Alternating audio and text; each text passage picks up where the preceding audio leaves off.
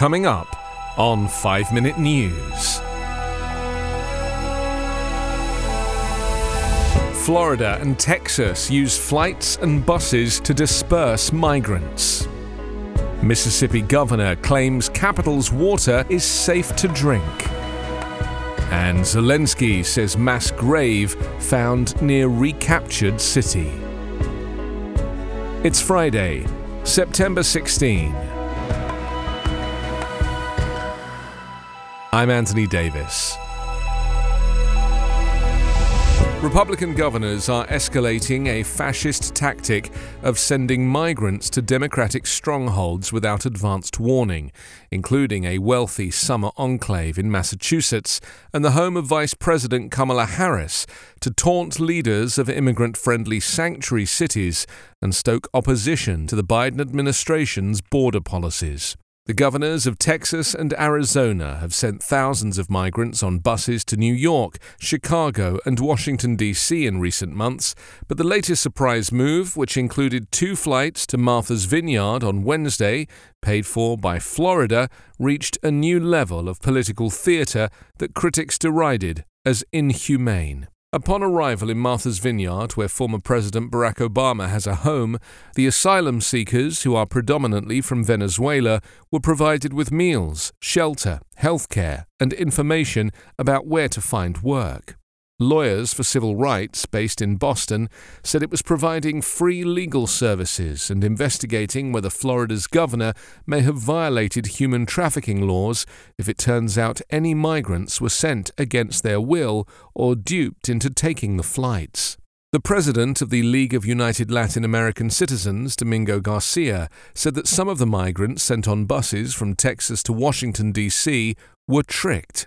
Florida Governor Ron DeSantis said the flights to Martha's Vineyard were part of an effort to transport illegal immigrants to sanctuary destinations. The Florida legislature has earmarked $12 million to transport unauthorized aliens out of state. White House Press Secretary Karine Jean-Pierre said on Thursday that federal officials were not told in advance by the Republican governors who sent the migrants to Massachusetts and Washington. The governors, however, did alert the media, who were there with cameras to report on the deportations. After nearly 7 weeks of being forced to boil their water before drinking it or using it to brush teeth, people in Mississippi's largest city were told on Thursday that water from the tap is safe to consume. But Jackson's water system still needs big repairs that the mayor said the cash-strapped city cannot afford on its own. Republican Governor Tate Reeves and Jackson officials said in separate announcements that the state health department lifted a boil water notice that had been in place since July 29th in the city of 150,000 people. However, a State Department official, Jim Craig, said households with pregnant women or young children should take precautions because of lead levels previously found in some homes on the Jackson water system. Emergency repairs are still underway after problems at Jackson's main water treatment plant caused most customers to lose service for several days in late August and early September. Reeves said the water system remains imperfect. Jackson is the largest city in one of the poorest states in the U.S. The city has a shrinking tax base that resulted from white flight, which began about a decade after public schools were integrated in 1970. Jackson's population is more than 80% black, and about 25% of its residents live in poverty. Like many Americans, Jackson struggles with an aging infrastructure, with water lines that crack or collapse. Lumumba, a Democrat in a Republican-led state, said the city's water problems come from decades of deferred maintenance. Ukrainian authorities found a mass burial site near a recaptured northeastern city previously occupied by Russian forces, President Volodymyr Zelensky said on Thursday night. A mass grave of people was found in Izium, in the Kharkiv region. The necessary procedures have already begun there. More information, clear, verifiable information, should be available tomorrow, Zelensky said in his nightly televised address. Oleg Kutenko, an official with the Ukrainian ministry tasked with reintegrating occupied territories, said videos that Russian soldiers posted on social media indicated there were likely more than 17 bodies in the mass grave.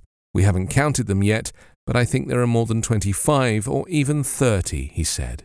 Izium resident Sergei Gorodko said that among the hundreds buried in individual graves were dozens of adults and children killed in a Russian airstrike on an apartment building. He said he pulled some of them out of the rubble with my own hands. In his address to the nation, Zelensky invoked the names of other Ukrainian cities where authorities said retreating Russian troops left behind mass civilian graves and evidence of possible war crimes. Sergei Bolvinov, a senior investigator for Ukrainian police in the eastern Kharkiv region, said that a pit containing more than 440 bodies was discovered near Izium after Kiev's forces swept in. He described the grave as one of the largest burial sites in any one liberated city. Russia's forces left Izium and other parts of the Kharkiv region last week amid a stunning Ukrainian counter-offensive. On Wednesday, Zelensky made a rare trip outside Ukraine's capital to watch the raising of the national flag at Izium's City Hall. You can subscribe to 5 Minute News on YouTube with your preferred podcast app. Ask your smart speaker or enable 5 Minute News as your Amazon Alexa flash briefing skill. Subscribe, rate and review online at 5minute.news. 5 Minute News is an evergreen podcast covering politics, inequality, health and climate, delivering independent, unbiased and essential world news daily.